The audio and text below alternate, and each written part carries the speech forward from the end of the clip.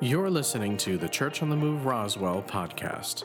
We hope this message inspires you, encourages you, and challenges you to take your next step with Jesus. Thanks for listening. Let's check it out. Listen, go with me to 1 Thessalonians chapter 5, verse 17. This is where we've been talking, and I've been ministering to for several weeks on Wednesday night. Just talking about the things that God breaks down here that lead to a good life, that lead to following Jesus. And we know that because we talked about it before, that he's talking about the end times. And he's saying, you know, as we see days approaching, as we see these things happening, this is how you should conduct your life. And he says, let joy be your continual feast. Make your life a prayer. And in the midst of everything, be always giving thanks. For this is God's perfect plan for you in Christ Jesus. God has a perfect plan. And it involves all three of those things. Making joy a feast, making your life a prayer, and in the midst of everything, giving thanks. That's part of his perfect plan. And you know, I always say this, if you can't operate and be obedient to his written will that you can see, his spoken will for you, man, it's very difficult for him to communicate with you the stuff and the details of your specific situation in your life. The stuff that's not written in here. There's no chapter, titled, Julie Smotherman, chapter 1. We all wish there was. I wish there was, so I'd know what I'm doing, and who I'm living with. No, I'm kidding. I understand her better. But no, there's no book of Troy Smotherman or any of you. There's not so we see these things that God's speaking to us about, and that we have his written will, but he wants us to operate by his written will, but also, as we do that, then we learn how to operate by his unspoken will, on the stuff that's not written right there about us that he wrote in heaven. He said he wrote all our days down in heaven. It is written down, but we don't see it in the Bible. But it is written down in heaven, and he wants to show us that, tell us that, and lead us into our future. But we have to first obey his written will. And so that he says that's his written will. I love the rest of this. Never restrain or put out the fire of the Holy Spirit. And he said, and don't be one who scorns prophecy. So he's saying that you can put out the fire of the Holy Spirit, but not feasting on joy, making your life a prayer, and being thankful. You can start to put out the fire of the Holy Spirit inside yourself. Then he says you can also do it by forsaking the word of God. When you hear some of this prophecy here, he's talking about those that explain the word to you. There's two types of prophecy. One is the future. It's a prophetic word. The other one is when people prophesied. It talks about pray for the gift of prophecy. That's the best one. That's somebody preaching the word. Pray for that gift, he said, to be able to communicate God's word to others, whether one-on-one or whatever God's called you to do it, or however he's called you to do it. But he said, be faithful to examine them by putting them to the test, and afterward hold tightly to what was proven to be right. Avoid every appearance of evil. How do you put what people say to the test? You go back to the word.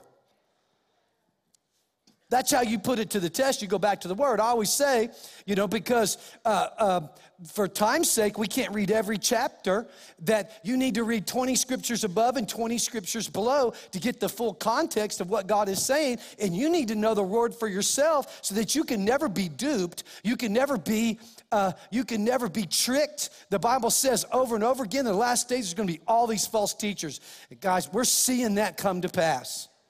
I saw yesterday that a Lutheran minister who has a child who he raised, it's a boy, born a boy, they raised to be a girl, and now is pushing that child to have surgery to change this boy into a girl. And this Lutheran pastor now has started something that says to be transphobic is a sin.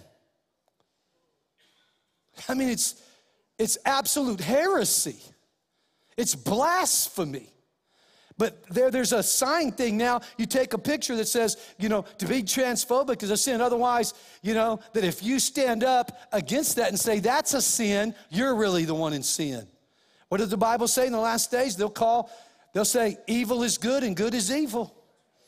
And then we're seeing that. I mean, it's a big news story about it. Huge news story about it. And so we live in these days that we're seeing these things come to pass. Don't be tricked. Know your word. Know what the word of God says. and operate according to God's written word so he can give you his word concerning you specifically. And we'll talk about that more in a moment. But I'm going to get back to this. The second part of this verse, it says, let joy be a continual feast. Make your life a prayer. You know, my first prayer life was based on a lot of misconceptions. I'll never forget the first time we were in a group, of people. I went to this Bible study. I was a brand new Christian. Someone invited me to a Bible study. I didn't even know what a Bible study was. I figured I knew the terminology. We're going to study the Bible, but I didn't know quite what happened there. And so I showed up, and they talked about the Bible. I stayed real quiet. I didn't say anything and just kind of listened because I didn't really know the topic. I didn't know what the Bible said, so I'm just kind of taking it all in. And then we get in a circle, and one person starts to pray, then the next person prays, and then I'm like noticing a pattern. It's going around this way and it's coming to me. And everybody prayed. And so I'm like, uh-oh, I'm going to have to pray. And so it got to me, and guys, really, to be honest with you, I have no idea what I prayed. It was so stupid. I mean, it was just... I walked out of there and I was just so embarrassed. I said, I'm never going to another Bible study again, because I was so embarrassed. Don't even remember what I prayed or how I prayed. I know I tried to sound real religious. I got that voice. Oh, God. I don't know what I said. It was just stupid. And here's the problem with it is that when I got in that situation, it really wasn't about God. It was about me. And that's some of the misconceptions, is that prayer is not about us. It's about praying to God. It's a relationship between you and him, but we can make it about us when we want to try to sound religious. Or we're thinking, well, I got to say all the right things here. So you start quoting every scripture, oh God. John 3:16 says, and John, and you get your religious voice and you want to sound real religious and try to use big words like eschatology. You don't even know what it means, just throwing it out there, man. You heard that one time. Theology. God, help our theology. I don't know, and it's not about God, it's about you. And guys, it's funny, but it's true. And we can't, God doesn't want us to live our lives on all these misconceptions that we have to sound real religious. We have to use all the right words, that it's that you got to use that religious voice or God won't hear you, because if you're thinking about what other people are thinking about you in that prayer like I was, and probably did that for some time in a group. I know I walked out and I finally had a word of prayer with God. And when I walked out of there, I got in my car and I said, God, that was so stupid. That was the second prayer I ever prayed. First one was to receive Jesus. That was probably my second one. God, that was so stupid. I can't believe I acted like. And so, because it's more of a conversation like that with God, not trying to be religious or say all the right things or do all the right things or have this certain tone of voice. It's not about that at all. It's not about that at all. And we need to put those things aside. We need to put all those things aside and make it about God. And really make it about God. I've been asked to pray in so many different circumstances and situations. People will say, Pastor, will you come and pray over this? Will you come pray over that? And man, it'll start getting in my head like, man, this crowd, these people, and I'll start thinking about what to pray, and I'll have to shut all that down and just say, no, I'm not doing that. God said, don't be worried about it. I know the circumstance, I know the situation, I know, kind of what we need to be praying for here, and I'm just going to trust God to do it. And God, I'm going to pray to you, not to them. Okay? Pastor Troy, after all these years, you still have to fight those thoughts? Yes. I want you to know that. Yes, I have to fight those thoughts off and say, no, I'm not doing that. I'm not making it about me or them. I'm going to make it about what it is about, and that's you and me. Us praying to you. Make it about you, Father. You're the point of our prayer. And so I want to help people that maybe you've thought that way, that you have to just pray perfect. No, it's a conversation between you and God. That's where you need to get to, that it's a place of conversation. And, I want to kind of get away from the Christian checklist, the religious part of prayer, where people, we got people that quote the same prayers over and over and over and over and over again. And God warns about, people that pray with many words. Many words, and he warns about repetition, about repetitive prayer that has no heart. There's nothing in it. It's just religion. It's just for an act of religion. I say this to you, you say that back to me. Do I think some of that could be heartfelt? Yeah, but man, to do it on a ritual basis, man, let me ask you a question. If you and I had a conversation on a regular basis and we had a really great friendship and you repeated the same thing to me every time I saw you, after a while, I'm gonna be like, man, I'm gonna be avoiding you.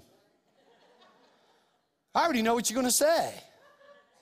If you have this repetitive thing you say to me constantly, what kind of relationship is that? And this is a relationship God. God's a God of relationship. He created relationships. He created a relationship with the universe, a relationship with the plants, animals. I mean, he's a God of, everything has a relationship to another thing. Everything has a relationship. He's a God. That's the first thing he did, was he put a woman in the garden with a man and created a relationship. I mean, he wanted to create family, relationships, and intimate relationships, not distant relationships, but close relationships, where you shouldn't feel like you have to say the same thing over and over to each other. And if someone would talk to you and they tried to use all these high-sounding words and they change their tone of voice and they try to go, hey, Pastor Troy, try to sound religious and try to throw out a bunch of vocabulary. And I mean, guys, there's no one I have a real friendship with that talks like that. There's no one you have a real relationship, not a real one, that when they get around you, it's like, man, that's not a relationship. Man, you talk to each other like, hey, how you doing? And you have a conversation, and that's what real prayer is about. And I want to get away from those checklists of, I read my word this morning, I prayed, I checked all the boxes. That's not what God wants, that we just check boxes. Listen to this. I've read this just recently. James chapter 5, verse 16. I think it was this Sunday. It says this. In the bottom part of verse 16, it says, for tremendous power is released through the passionate, heartfelt. Everybody say heartfelt. Prayer of a godly believer. So there's 3 parts in there. Passionate, heartfelt, actually 4 parts. Prayer, and you have to be a godly believer. Why does God differentiate between a believer and a godly believer? Because we talked about this Sunday, even the demons believe. But you have to be a godly believer. That means you're submitted to God. That means you have a relationship with God and you're living in obedience to his word, and you're not trying your best, you're doing your best. There's a big difference between trying and doing. You're doing your best to walk out God's word in your life. To be godly, little g. To be godly. To follow God's plan. But you notice it has to be passionate and heartfelt. That's what prayer should be. It should be passionate and heartfelt, not just checking the boxes like, man, I told so-and-so I'd pray for him. Oh, God, hey, look at Susie needs this. Check my box. Check that box. Check that box. Check that box. No. Elijah moved God's heart. David moved God's heart. Paul moved God's heart. Peter moved God's heart. Mary moved God's heart. Esther moved God's heart. People moved God's heart. Sarah moved God's heart because it was passionate and heartfelt, and they were doing everything they can to walk godly and obey God's word in their life. And it says there's much power in that. There's power in that type of prayer. But can I tell you something? There's no power in that other type of prayer. That's not heartfelt. It's just checking boxes and checking a list and going through the motions. You know, I played a lot of sports all my life. You know, now that I'm older, I don't play. I try to coach and help people, but I still work out and do stuff. And man, I'm pretty highly competitive still. But I know this, man. When I would coach kids, or I'd be on a team, and I could tell we were what we call flat. I mean, just flat. Like we're just going through the motions. I can almost guarantee you, if the other team's really, their skill level's a lot less than ours, they might beat us. Most likely they won't, but it'll be really ugly. But if their skill level's close and we come out with no passion and no heart, we will lose. Like the Cowboys are going to lose this weekend, right? And everybody said, man. That was for Randy for wearing his Cowboy shirt tonight. Anybody else wore theirs? Man, they didn't show up last week with all that gear, but now they won a playoff game. They're Super Bowl champions already. I just became the biggest 49er fan in the country right to this weekend. I don't even hear what you said, Pastor Sean. Oh, no, I started the peanut gallery. Here we go.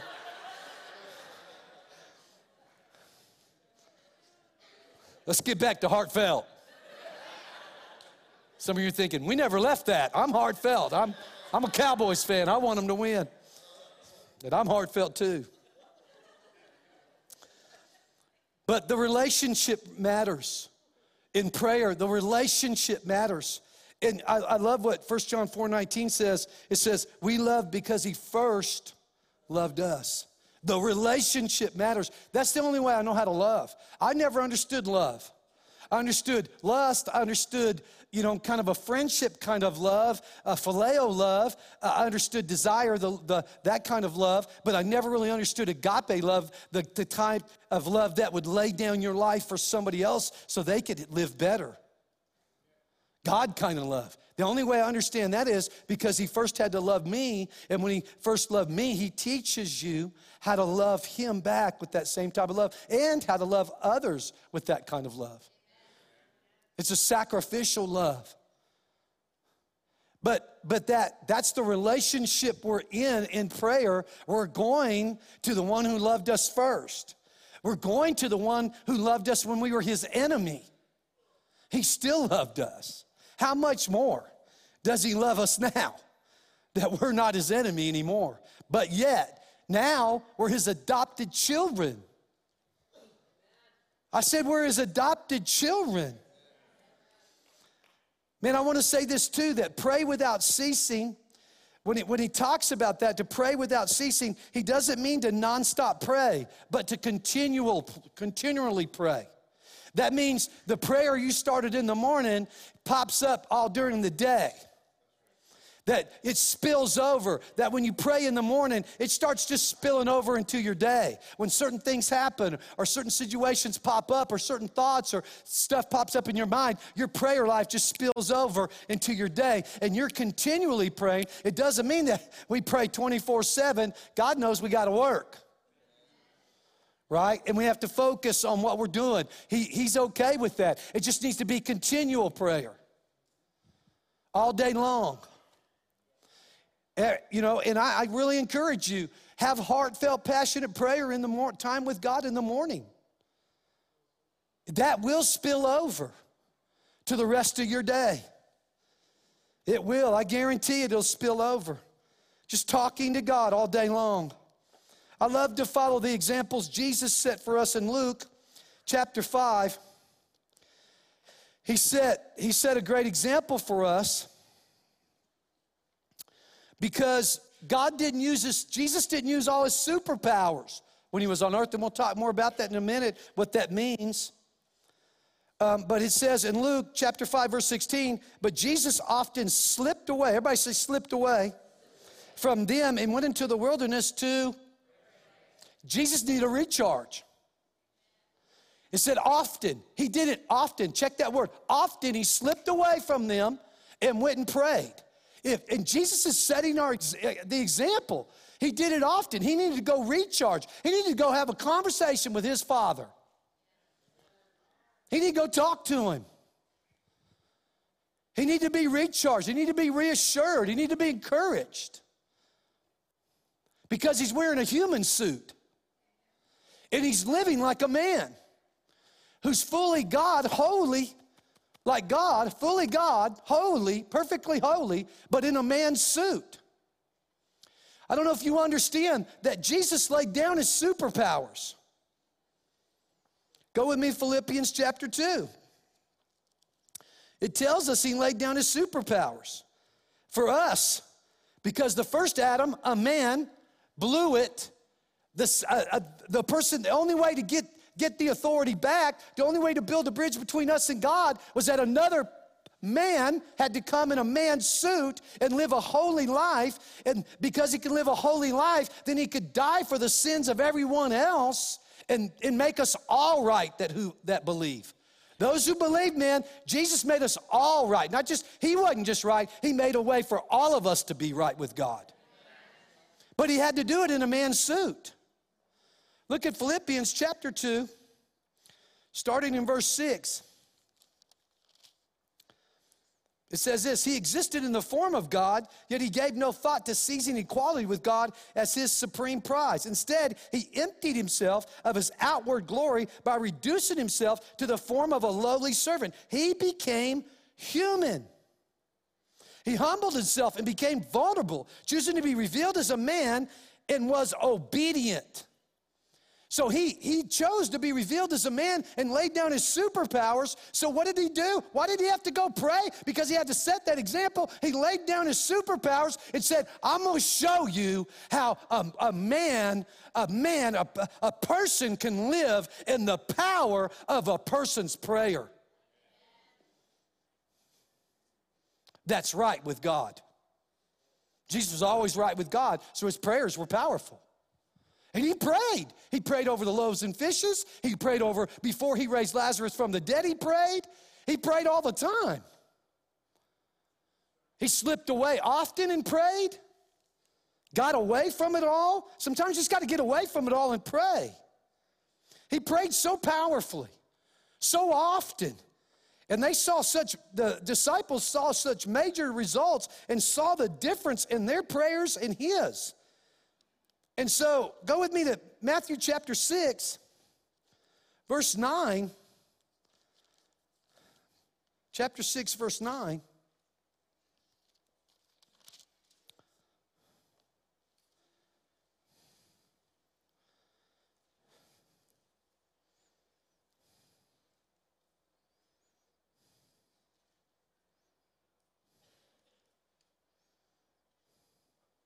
He's given them instructions on how to pray. They even asked him, teach us how to pray. They said, teach us how to pray, Jesus, teach us. So he's teaching right here. This is a teaching moment. He's given us an example like a teacher would. And he says this, he said, pray like this, our beloved Father dwelling in the heavenly realms. Let me say something to you. There's 8 keys that I'm going to give you tonight about prayer. Number 1, you got to know who you're talking to. Who did he pray to? Our what? Father. Our Father. We know that Romans teaches us that we've been adopted. We've been adopted because of the blood of Jesus. All those who believe that what God said about Jesus and that Jesus is the Savior and the Lord, died for our sins, rose from the dead, and believes that and submits their life to God in the name of the Lord Jesus Christ, man, woo, you've been adopted. Now you're a son or daughter of the Most High God. You're blood purchased. There was a price paid for you, and that was the blood, the holy blood of Jesus purchased you and bought you. You know, when Julie and I adopted Jalen, it wasn't free.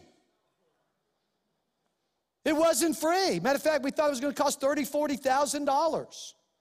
But thank God, God gave us favor, And the church pitched in, the elders pitched in, and we pitched in, and some of my family pitched in. And this lawyer that we ended up getting, he said, I'm going to waive all my fees. Not only that, I'm going to give you a place to stay in Oklahoma for free. And Julie had to stay there over a month, and we had to go there before. I mean, he blessed us, took us out, took my kids out on his boat. I mean, for free. He just took care of everything for us. What an incredible gift he gave us. But it wasn't free.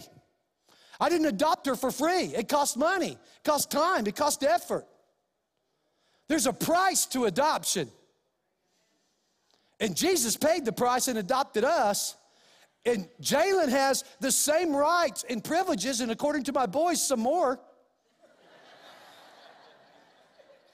than they have, than my biological children have. She has as much or more rights than they do. She's my only baby girl, man. Those boys need to fend for themselves.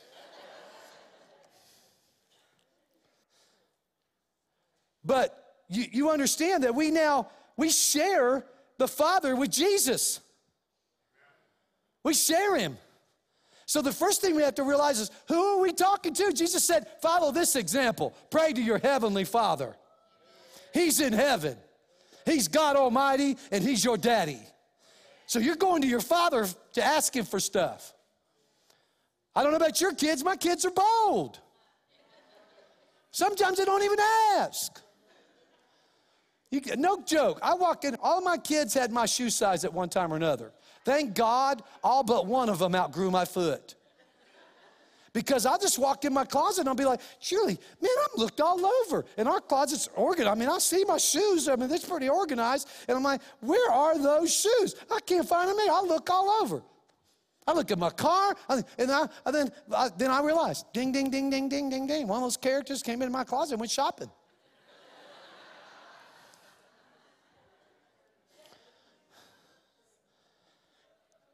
Lo and behold, a few weeks later, I'm like, where'd you get those shoes right there? Oh, Dad, I'm sorry. I borrowed your shoes, man. I took your shoes. They just go in there. They're bold, man. And you know what? I'm not mad at them. I'm like, okay, take them. Most of the time, I'm like that. I told Julie, I can't wait till Jalen can wear your clothes. Because she used to laugh at me. She used to laugh at me because my shirts are missing, and now it's a whole different ball game. The tables have turned. Now I wish we had four more girls, and she could go through it 4 times, 5 times, like I did. Thank God their feet kept growing. I wouldn't have any shoes in my closet. But we pray to our Father. We pray to our Father. And in John 16, 23 and 24, we've talked about this before, that we pray to the Father in the name of Jesus. Jesus said, hey man, you haven't asked anything in my name as of yet, but now you ask in my name, you pray to the Father in my name. Otherwise, you present my name like, hey, big brother said, Father, big brother, my big brother, his name is Jesus Christ the Lord, King of kings and Lord of lords, your favored son, and fully God, fully you and fully me. And my big brother said that if I asked you, you'd do it for me. That's how we go. We come with big brother. We come with King Jesus.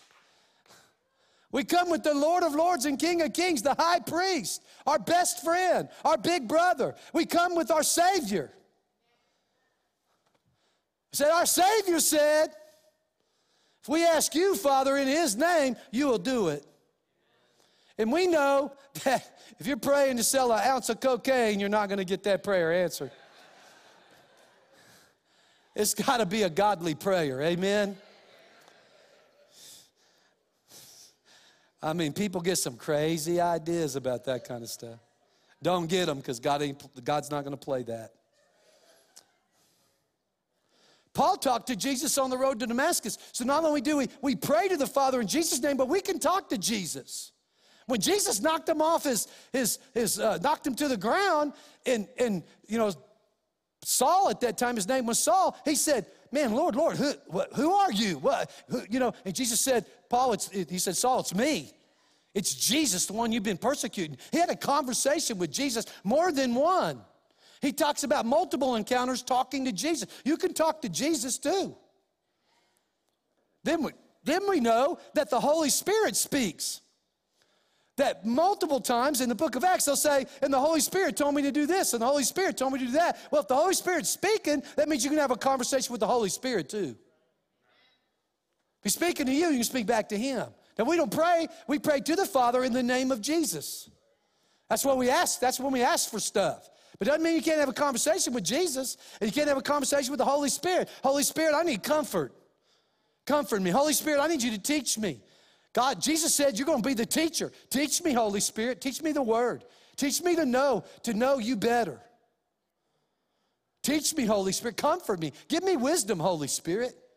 I need supernatural wisdom. Heal me, Holy Spirit. The Holy Spirit is the hands and feet of God on the earth. He's the one moving now. First God moved, then he said Jesus moved, and now they're in heaven and the Holy Spirit moves on their behalf. God the Father, God the Son, God the Holy Spirit.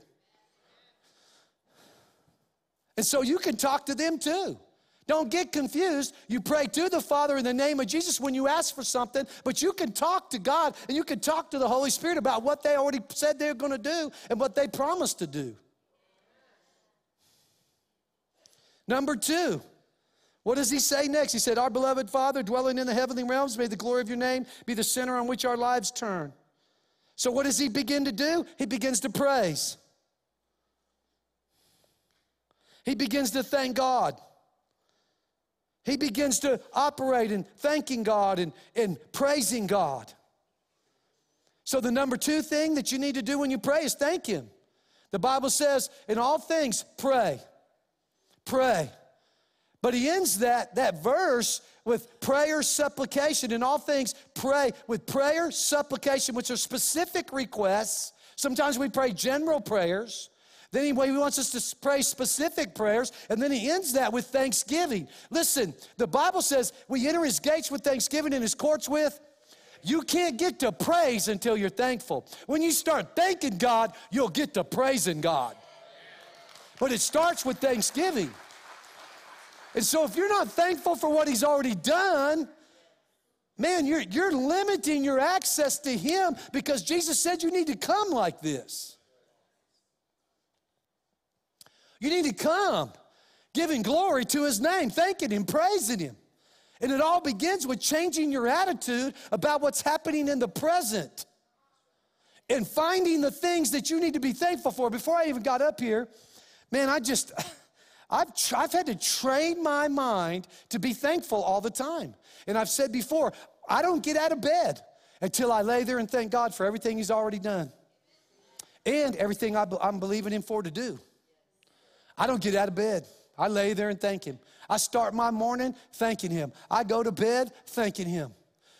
Because by nature, by personality, that's not my personality. So I had to retrain. Listen, my personality is submitted to God. If yours isn't, you need to give it to him, and then he'll redeem it and bring the best out of you instead of the worst all the time. And you'll quit sabotaging yourself. Because you can self-sabotage by doing the work, by yielding to your personality instead of yielding your personality to God and say, God, I know you gave me this personality as a gift, but so far, it hasn't been working in my favor. All my negatives are being pronounced instead of my positives. God, I want you to redeem my personality and make it beneficial to your kingdom and for me and those around me. And so I had to learn to be thankful, and so I know it's possible because, man, and before I got up here, I started thinking about what I was thanking God this morning for when we were praising God, and I just started thanking him all over again.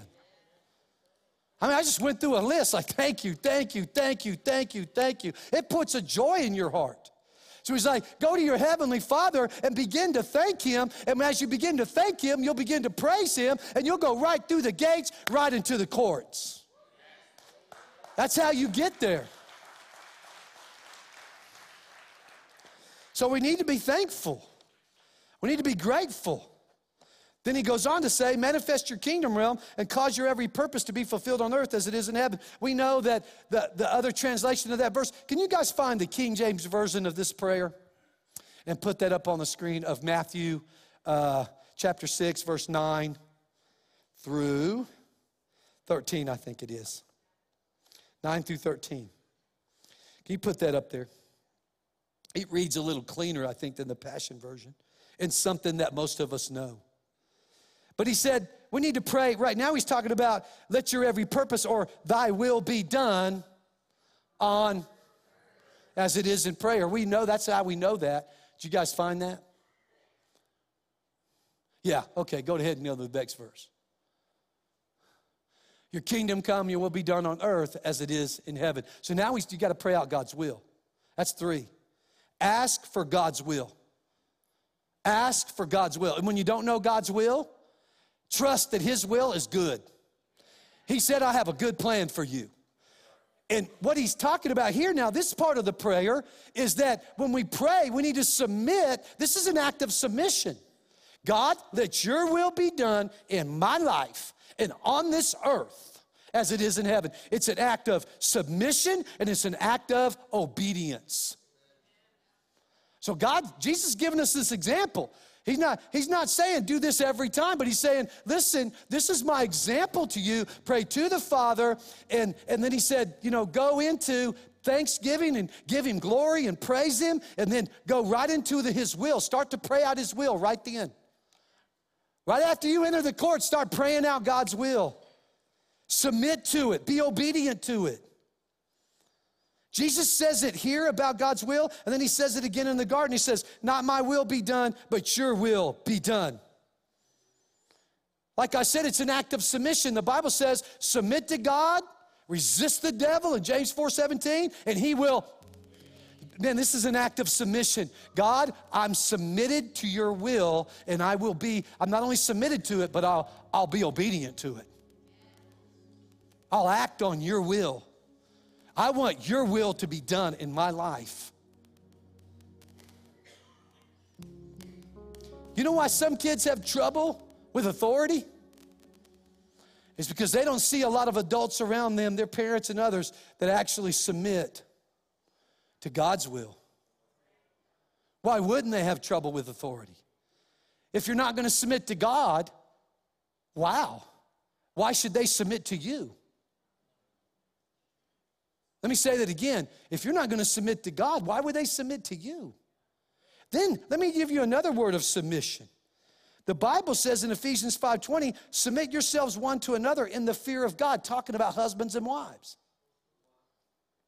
I believe that the major reason, there's 2 major reasons, I believe that my sons and my daughters my sons are all adults. They can make their own decisions. But I believe one of the reasons they still listen to me is because their mama is because they've seen us submit to God and do what God said to do and be obedient to it. And this is the other reason. I believe because my wife chooses. She don't have to. She's not a weak person. She's not a weak woman. She's smart. I think she's beautiful. She's sharp. I think the world of my wife, but she chooses to submit to me, and they've seen her do that. That when I've said, Julie Jean, she knows when I use that middle name. I know just how she says my name, Troy. How she says it, I know, oh, there's some trouble brewing. But I'll say, Julie Jean, that's enough, man. This conversation's over. This is what we're going to do. And they'll watch their mom, who maybe disagrees. She'll go, okay. Okay. Then she'll have one last word, and it'll be over.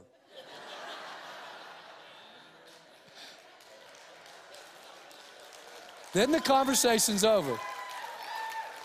All the women are cheering, and all the men are like, I know what that's like. Guys, I got a word of advice. Just let that go. Just let it go. But I believe because they've seen us submit, and then they've seen her do that, we've modeled submission to authority and obedience to authority, that it's easier for them to submit and obey to us. And they're grown men and women, my daughter-in-laws, my sons. But man, I'm serious. It blesses me sometimes. I'll say, hey guys, that's not what we're going to do here. This is what we're going to do. And they'll go, okay, Dad. Because we have to model submission and obedience. Let me say it again. We have to model submission and obedience to God's will.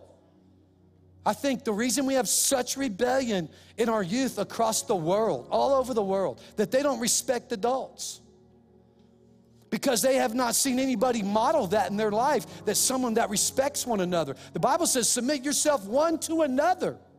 They've also seen me submit to mama. They've seen me work on something, and Jill will say, get out of the way, I can fix it. And I'll go, yes, ma'am, yes, boss. And guess what? She can. She can. She's better at that stuff than I am. But they've also seen me, she'll say, hey, I think this is right. I'll go, you know what? You're right. I'm wrong. You're right. And I'll submit. Listen, guys, you got to model that and not expect your children to just be automatically obedient and submitted to your authority and others' authority when you can't be submitted and obey.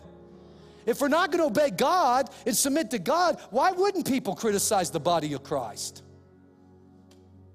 When people say, you know, I'm a Christian, they don't go to church, they really don't make any difference in anybody else's life. All they are is the critics of the church. I don't have to go to church to be a Christian. Blah, blah, blah. They're just the critics. They're the walking criticism of the body of Christ and what God's doing.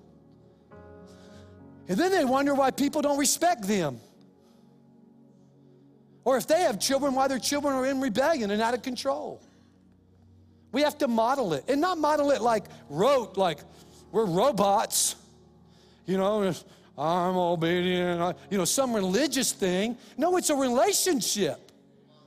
Come on now, it's a relationship between us and God. We have to model relationship with God and with each other. Guys, we can hinder our prayers if we don't. We can hinder our men and women. We can really hinder our prayers if we don't listen to what Jesus is saying to us and say, hey, we pray to the Father. We thank Him. We give Him glory. We thank Him for what He's already done, what He's doing, and what He's going to do. And then we submit to His authority and His will for our life. And we do it out of love, a loving obedience. I believe Julie obeys me out of love. I obey her out of love. They obey us out of love. It's not just based on rules. It's not religious. It's relationship. It's what you do when you care about each other. Amen. Listen, I didn't get to it tonight. But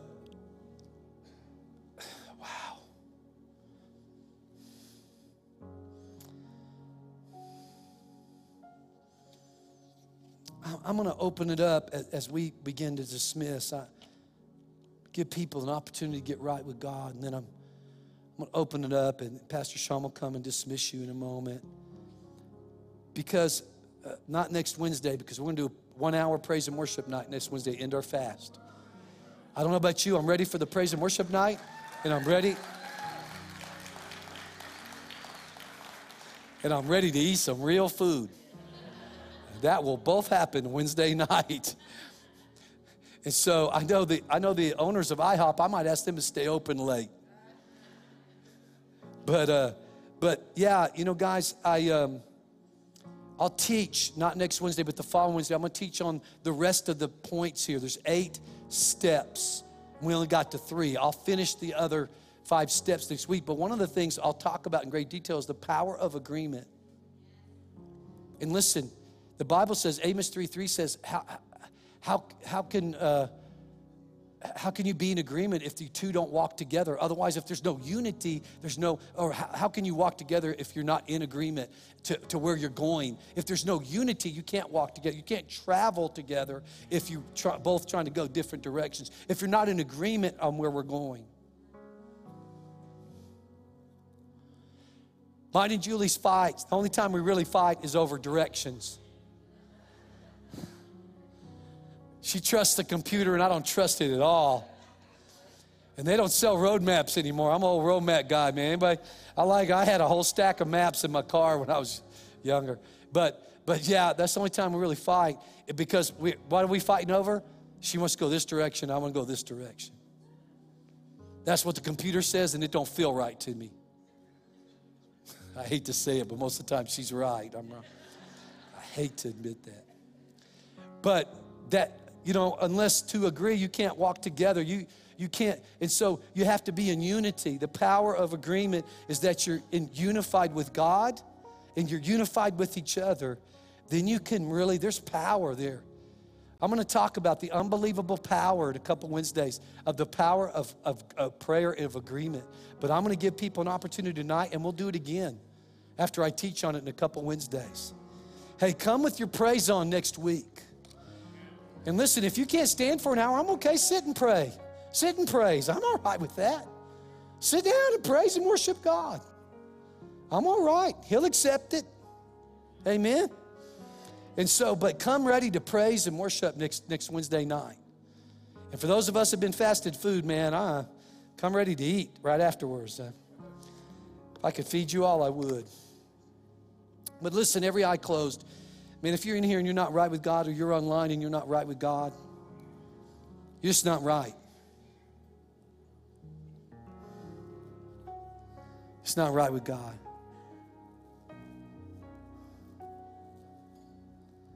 You know it.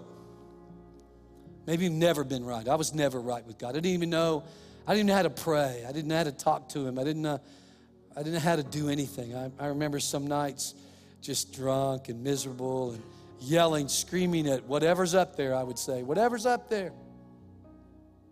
What's wrong with you? I'd always accuse God of all kinds of unkindness and messed up and angry. Maybe that's where you are. One day I went to church and I heard of how much He loved me, that He wanted to save my life, and I knew my life needed saved. Maybe that's where you're at. You know your life needs saved. Saved from what? Saved from you. I needed saved from me, from my own sins and wrong thinking and attitudes that were just, it didn't matter how much success I had. It just all seemed miserable. I still felt like a failure. Nothing seemed to satisfy.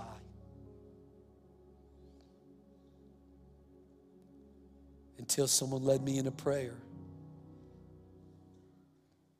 And I accepted Jesus as my Lord and submitted to my Heavenly Father in my life.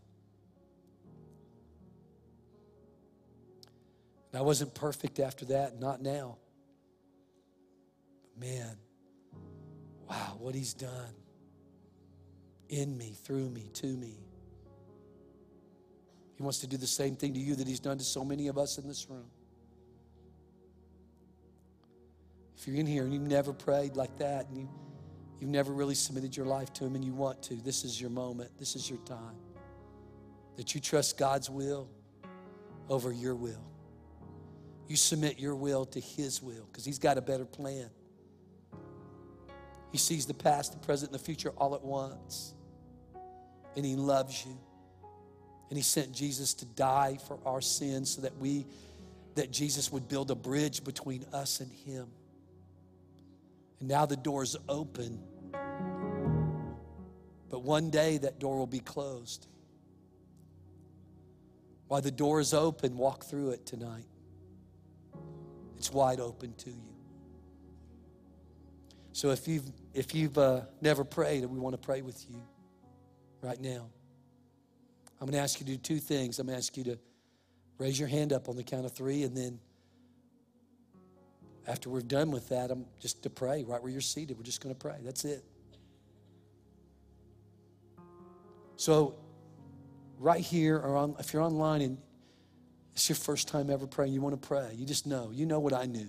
I needed saving. Send us a message online. I needed saving tonight, and I prayed. In this room, on the count of 3, if it's your first time, I'll give another invitation in a moment, but this is your first time. You're like me. So many in this room, this is your first time. On the count of 3. No strings attached to this. You just need to acknowledge it. Raise your hand and say, God, it's me. I need to get right. I've never been right with you. I want to be right. Never prayed to submit my life to you, but I'm going to tonight. I need saving. On the count of 3, just raise your hand up high. 1, 2, 3. Just raise it up and say, it's me. I'm going to get right with God tonight. Praise God, man. Now, I know there's people in this room like I did several times, man. I came to church. I backslid on whatever they want to call it. I just went back to the world, and I hated it, and I didn't like doing it, and I just need to pray to get right with God. And I would pray. I would pray this prayer with the pastor and in the back row, and I'd feel so much better that because Jesus said, if you've sinned, come to me and ask me to forgive you, and I'll forgive you and cleanse you of all the unrighteousness of what you gave yourself over to. So if that's you, you've prayed before, you know God, but man, you missed a step. You sinned. You went back to sin. You did that again, but you know that you're just going to keep coming to God and coming to God till you win a victory over it. That's what I did. I just never gave up on God or myself. I knew God had big shoulders. He'd keep forgiving me because I meant it, and I was fighting, and I was trying, and then I stopped trying and started doing because he helped me. And he wants to restore you right now into relationship with him so he can continue to help you. So if that's you and you need to pray for the next time, those who already raised your hand for the first time, you don't have to raise your hand again. This is the next time. 1, 2, 3, just raise your hand up high and say, it's me too. Praise God. A bunch of hands. Well, let's pray. Let's pray with those that raise your hand. And you don't have to scream or shout this, but just talk to God about it. Let's talk to God. Say this, say, God, Father, I believe you sent Jesus to die for my sins, and you raised him from the dead. And because I believe that you love me, I ask you to forgive me of all my sins. And I receive your full pardon, your forgiveness. And I let go by choice, not emotions, not feelings, of those who have hurt me. I forgive them by choice, as you chose to forgive me. And I say to you, Jesus, you are the Lord Jesus Christ of my life. I submit my life to you. I trust your will is better for me than I could even imagine. My life is yours. Teach me how to live and serve you and to fulfill the plan, the good plan you have for my life. I ask this and I receive all of this in Jesus' name. So be it. Amen. Wow. Come on, let's thank God right now. He's moving in this room. Thanks for listening today. If you'd like to find out more about Church on the Move, like our service times or how you can connect with us, you can visit cotmroswell.com.